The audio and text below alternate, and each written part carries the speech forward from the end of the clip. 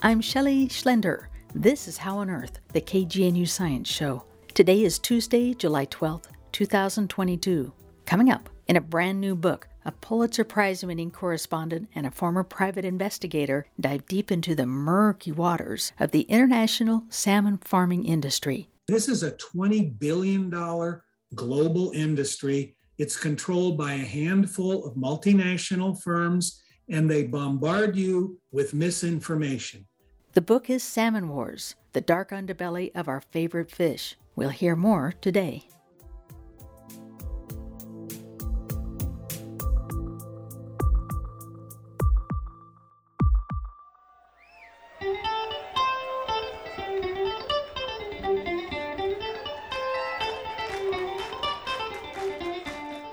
The title of this song is Ask the Fish.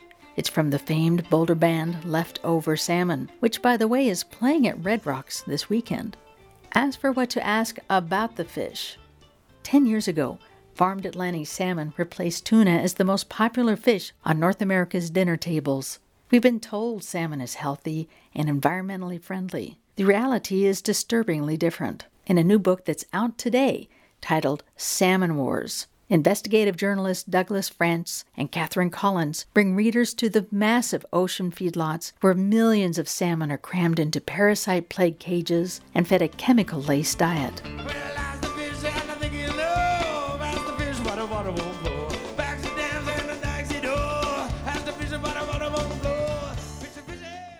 France and Collin document how the industrialization of Atlantic salmon threatens this keystone species, endangers our health and environment, and lines the pockets of our generation's version of big tobacco. And they show how it doesn't need to be this way.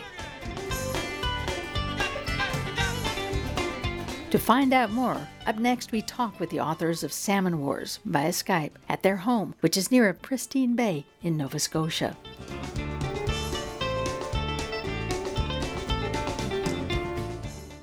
Catherine Collins and Doug France, your new book is The Salmon Wars. Yes, Salmon Wars. I have to tell you that I really did not want to read this book because I like to eat salmon. Let's start with the spoiler. Where do you think the best place is to get good salmon today? Just about 2 kilometers down the road. Where again do you live? We live in Nova Scotia, and there are 2 land-based salmon farms here in Nova Scotia. And our local fishmonger, Kelly Conrad, carries both of them. And we only eat land-based salmon. Is this the Blue House salmon? No, there are 2 local ones. One is called Cape D'Or, and one is called Sustainable Blue. Atlantic Sapphire is outside Miami, Florida, of all the weird places to raise salmon. And it's the largest land-based salmon producer in the world. They've distributed their land-based salmon pretty widely, but it's still not very available. Land-based salmon, which is the only healthy salmon to eat, except for wild Pacific salmon, of course. Land-based farms don't use pesticides. They don't use antibiotics. They don't damage the environment. The fish never touch the ocean, so they don't need all these chemicals to protect them against disease and viruses. And they don't harm the environment in any way. And one important thing is they're not swimming around and around in their own feces and the stew of chemicals. We'll get into how horrific things are in the farm-raised salmon, but you also said in your book, Salmon Wars, that of all of the groups doing farm-raised salmon, Whole Foods is kind of, sort of okay or not? I mean, there are places that, according to the Monterey Bay Aquarium's special rating system, they're buying their salmon for more responsibly raised places. That's true to a certain degree, although we interviewed Carrie Brownstein, the head of food fish standards at Whole Foods, and they do have what they call organic salmon that comes from Norway and some from Iceland. They're raised in a better way, although they're still in these floating feedlots. The argument here is that salmon has a huge carbon footprint. They've got to fly it all the way across the Atlantic, and then Whole Foods has to distribute it all over. The idea with land-based salmon is that it can be close to the market, And therefore, it cuts the carbon footprint in terms of distribution. Doug France, I got to tell you, though, I've looked and looked. I'm in Boulder, Colorado. I've looked for a place that sells the kind of salmon that you recommend. It is not available here. There was a grocery store called Sprouts that supposedly was going to be selling it, but they're not. The other thing that I've heard about is something called wild type salmon out of San Francisco that is now basically taking clones of salmon cells and brewing them up like a brewery to make things that taste like sushi. Yeah. What do I do? Do I stop eating fish? What can I do? You should certainly stop eating Atlantic salmon that was raised in open net pens, these floating feedlots where there's a stew of chemicals and excess excrement and all kinds of horrible things that these fish swim around in for 2 to 3 years. So stop eating farm-raised open net salmon. But the problem is you don't know what you're getting. You go to the store and what you're going to see on the label is probably just fresh Atlantic salmon. And so you think oceans, you think pristine rivers. It's just not true. Catherine called a fishmonger, a fish department person at one of the Sprouts stores in Boulder today, just trying to look for this. But the thing is that this is an emerging technology, and there are dozens of projects around the world. And I think that in the near future, this is going to become more easily available. Catherine Collins, in your book, Salmon Wars, you paint a horrific picture of just what it means to have farm-raised salmon right now in most of the operations, that the amount of pesticides that are used, the amount of filth that's in these swimming pool-sized cages that the salmon are in, the amount of lice that the salmon carry on their bodies is totally disgusting and not healthy for the salmon, not healthy for the planet, not healthy for us. So, of course, I wanted to find something better. But as you say, all of these things that sound so promising are not here in the center of the United States yet. There is a company in the center of the United States, in Wisconsin, who has a very interesting project. They've tricked these salmon into living their whole lives in fresh water rather than fresh and salt water. They are grown in Wisconsin, and they've combined the facility with a hydroponics facility. The place in Wisconsin that Catherine is describing is called Superior Fresh. They've learned to raise these fish only in fresh water, which means two things. They grow faster. They don't need to use chemicals because this is fresh water in big tanks on land. And then they can filter the water and recycle it through a 13-acre hydroponic greenhouse where they're raising leafy vegetables. And so there's no water loss, there's no disturbance to the environment at all. And Superior Fresh is beginning to distribute its fish around the Midwest. And you're right, Shelley, it's very hard to find this, but the predictions are from experts that 20 to 25% of the salmon market in the United States and Canada will come from land-based salmon farms by 2030. Now, what does that mean now? You're right, you've got a problem. You really shouldn't eat farm-raised salmon more than once a month. And if you happen to be a pregnant woman or an infant or a child, you shouldn't eat any kind of salmon more than about once a month. I know the doctors tell us it's healthy, but they're not telling you everything. When you say don't eat any kind of salmon, you mean not even wild-caught salmon? Oh, no, eat wild-caught salmon. So you're talking about farm-raised salmon, any salmon that is farm-raised, even if it has a stamp that says it was cultivated in a humane and in a clean and in an antibiotic-free way. There's no way to tell. No, there is no way to tell. This is a $20 billion global industry. It's controlled by a handful of multinational firms, and they bombard you with misinformation. They talk about this being sustainable. They talk about it being naturally raised. They talk about it being ocean fresh. You know, that's just not true. Those things are not true. Well, Catherine Collins and Doug France, you are both investigative reporters who have written on a variety of topics. And now that we know how horrible you think farm-raised salmon is, and now that you know how hard it is for me to get something other than that here in Boulder, Colorado, let's go back and circle around and explain how you decided to look at this topic There are really two answers to this question because it may seem like an odd topic for us. Neither one of us is an angler. We're not fly fishermen. We aren't marine biologists. We aren't even environmentalists. We're reporters. But we, like our readers, are simply people trying to do our best to eat healthy and to eat in a responsible, sustainable way. And that said, we do have a connection with this topic that not everyone will have. My father was an avid fly fisherman. And so for years, all our special meals were wild caught Atlantic salmon. Unfortunately, our kids will never know that pleasure.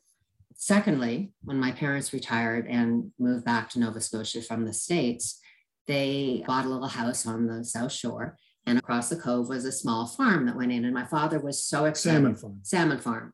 Thrilled, thinking, he was intrigued. He thought, here's the answer to saving wild salmon. We can raise them on the ocean, and we will leave the wild salmon alone and the population will return. Well, within years, just a few years, the eelgrass and the seabed was gone. There was litter all over the shorelines, and the salmon just was not the same. Yeah, and so we moved back to Nova Scotia 5 years ago. In January of 2020, some of our neighbors told us that there was going to be a meeting in Mahone Bay, which is a small town not far from our house here in Lunenburg, Nova Scotia. They said there was concern about 20 salmon farms being placed along the Nova Scotia coastline. And so we went to this meeting, not knowing quite what to expect, but having a little bit of the history that Catherine just talked about the damage that these farms can cause. And we went there, and it was a small community center packed with about 400 people. This was pre-COVID. And so they were spilling out into the hallways, and we heard a series of experts, of activists, of our neighbors who are lobster fishers, and just normal people raising real concerns about the impact of these salmon farms on our coastline, which is a coastline that draws tourists. It's a coastline that feeds a huge lobster fishing population here. I mean, it's essential to the economic health of Nova Scotia. And so we did what we do. We decided to investigate this and see what the story really was with these farms. And the aha moment was really a photograph. We all have images that change the way we look at the world. For me, it was the tank man in Tiananmen Square who defied the Chinese tanks rolling in, or Steve McCurry's photograph of that beautiful Afghan girl he took in a refugee camp in the 1980s. Here, the salmon farming industry has its own disturbing images. And one is of a yardstick stuck in the ground, the filth, the seabed below a salmon farm, 32 inches worth of filth. The other one is, if you Google salmon and sea lice, you'll see horrific images of salmon with their faces and their fins eaten away by these sea lice infestations. Yes, you know, Catherine Collins, in your book, Salmon Wars, descriptions of the problems with sea lice were so extremely disquieting that I went online myself and looked at some of these pictures of these fish where literally these little tiny lice have eaten away most of their faces and their skin. And then to hear that these horribly mauled fish are actually still cleaned and sold to consumers where you don't know that that's where they started from is horrifying.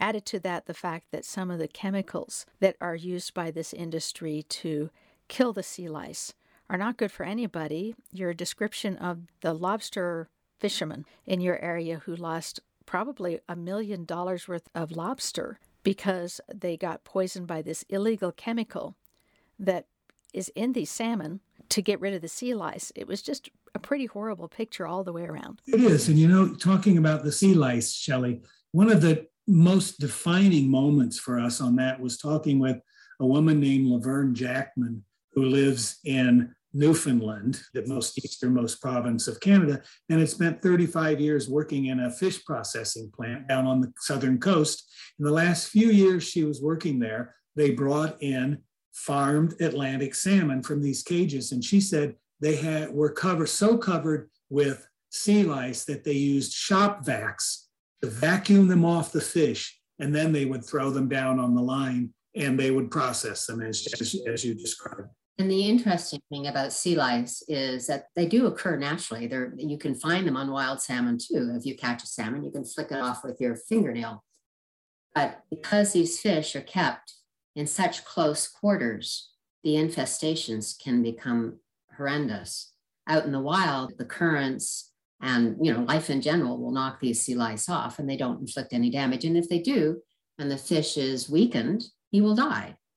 That's nature at work. Yes, your book, Salmon Wars, it was very interesting to read in there about how animals like killer whales that do eat salmon probably also help keep the sea lice population down, because if a fish is really sick with sea lice, it's more likely to get caught and eaten by a killer whale. But in these farms, that can't happen because all of the salmon are in these cages that are covered with mollusks and seaweed, and they have at the bottom of the cages dead salmon. They have the fish that have somehow managed to get in to try to eat the salmon that have died in the cages. The water is so murky that the fish can't see each other as they're swimming around. It's a horrible picture. How big is a cage that's used for farming salmon?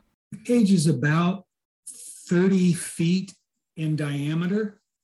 It goes down anywhere from 30 to 50 feet below the surface. It floats on a flotation device on the surface. It's usually circular, anchored to the seabed with cables and ropes.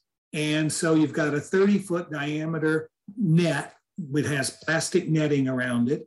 And in that single cage, you may find 80,000 to 100,000 fish. Now, PETA, the People for the Ethical Treatment of Animals, compared the space that salmon have in a salmon farm cage to a bathtub. And they said it'd be like having 27 full-size salmon in your bathtub.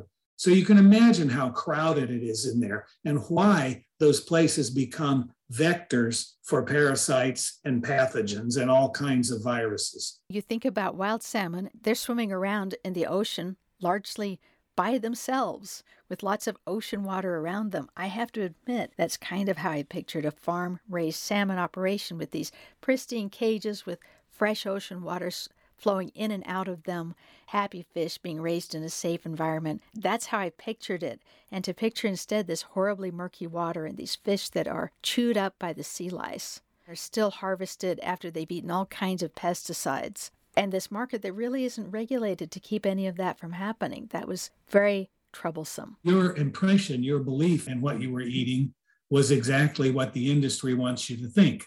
And they have spent lots and lots of money and had lots of experts out there pushing that idea. But the reality is shockingly different.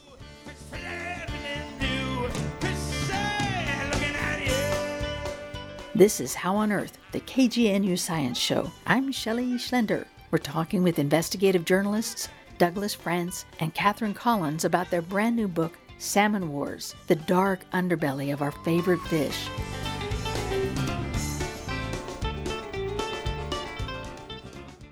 As far as the pesticides and the antibiotics in these fish, we had an interview with a guy named Leonardo Trasande, and he's a medical doctor with a degree in medicine from Harvard and in public health from Harvard and in environmental medicine from Harvard. And he's a specialist in the impact of toxins on children. And he said that you don't know what you're eating with these salmon because there's no labeling that is accurate. You don't know where they come from. And the problem is that even if there are only small contaminants, small portions of residue in there, it bioaccumulates in your body. And over a time, it will be there. If you're 20 years old and you eat a salmon that has been contaminated with PCBs, which happens, those PCBs will still be in your body when you die at 70 or 80 or 90. Let's not make this too depressing. Okay. But before we look at some things that aren't as depressing, let's go ahead and admit from your book you meticulously looked at some of the ways that activists have tried to raise the alarm about what's happening with salmon raised in these farms, how it is actually causing so much pollution. It's killing off the wild salmon that are trying to get back up in the rivers to their homelands. So it's not good that way. It's not really good for people. There's their use of pesticides. My impression is that when people try to say, we need to regulate this, it's not being regulated very well. And if somebody's caught doing something wrong, they basically get a wrist slap. They get a fine that isn't enough to stop anybody. They get a wrist slap. Is that exaggerated, or is that your view? That's absolutely accurate. One of the most interesting cases occurred here in Nova Scotia, in the Bay of Fundy, where the biggest independent salmon farmer in the world, Cook Aquaculture, was caught smuggling a banned pesticide. No, neurotoxin. A banned pesticide that is a neurotoxin in from the US and using it at 15 of their salmon farms to try and fight a plague of sea lice that were killing their salmon or threatening to kill their salmon. So they smuggled it in, they used it, and around all those farms, lobsters died. And Environment Canada, our version of the EPA here in Canada, discovered this when a lobster farmer reported it. They discovered it, they investigated it. They found that Cook had knowingly done this. They charged Glenn Cook, the head of the company, and 2 executives with criminal charges, but they negotiated for a year, and the criminal charges against the individuals were dismissed. And one of the subsidiaries of Cook Aquaculture pleaded guilty and paid $500,000 in penalties, which is really just walking around money for these big multinational corporations. So they paid $500,000 in penalties, which is a wrist slap in terms of the profit that they're making. And it's interesting. The last time the Food and Drug Administration reported the numbers, they inspected only 89 samples out of 379,000 tons of salmon brought to the United States. Living in Paris, we know that you can do this better because we found that each market identified the fish, where it was raised, how it was harvested, and what it consumed during its lifetime. You can do this. I'm thinking about many people who will listen to this and say, this is so unappetizing, this is so disgusting, this is so demoralizing that it's time to become a vegetarian. That's one option. To people who do eat fish, let's just look at this and say, what can they do right now? And in your book, you did say that organizations such as Whole Foods seem to be more responsible in choosing farm-raised operations that are more responsibly run. And that the extra clue about that is that the Monterey Bay Aquarium Seafood Watch does give some farm-raised salmon a less than horrible rating because at least the fish are not as crowded in together. They don't use as many antibiotics. And as you say, there are problems with the cost and the use of greenhouse gases to transport this around the world, but at least they're saying that fish is pretty safe to eat. That's true. You can go on Seafood Watch's website. They have a green light, yellow light, red light system, and they can tell you which ones are the best alternatives and which ones might be good alternatives and which ones you really should avoid, the red ones. Yeah, Whole Foods does better, but you're safest eating wild salmon. In 2004, I know it seems like a long time ago, there was a massive study done by scientists at Cornell University and Indiana University. And in that study, it was the first of its kind. They found open net farm-raised salmon had 7 times the PCBs that were in wild salmon. When you say open net, that's these cages Yes. that are about 30 by 30 feet, and they go down very deep, but at the very top, it's just normal water at the top. Yes, yeah. This is a concentration camp for salmon. Yes, exactly. It's a concentration camp. That's perfect. We'll have to keep that analogy. That's excellent. Ugh. Well, and so here you have these salmon that are locked into these places, these farm-raised salmon, with all of these higher levels of pollutants. But it is the case that there are some groups trying to responsibly source farm-raised salmon.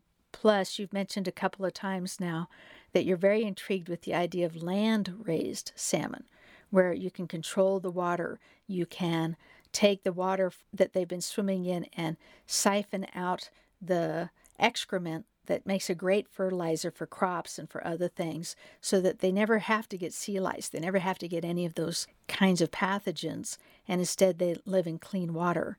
What do they eat? Well, you just hit the major issue. Oh, no. Well, no, it's an important issue because we read that we eat salmon because it's organic and we think it's sustainable. The fact is, when you ask about how we eat sustainably, salmon are carnivores. Historically, it has taken about 3 pounds of wild fish to make enough fish meal and fish oil to raise a pound of salmon.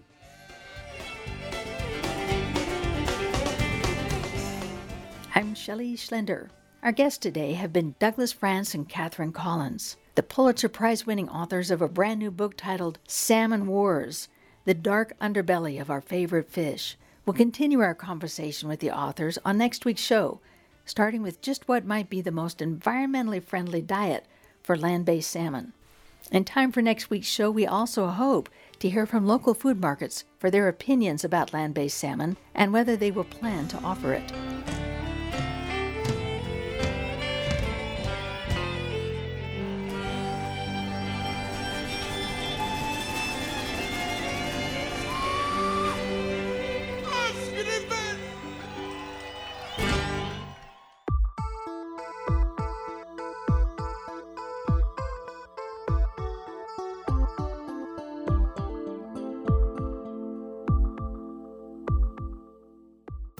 That's all for this edition of How on Earth.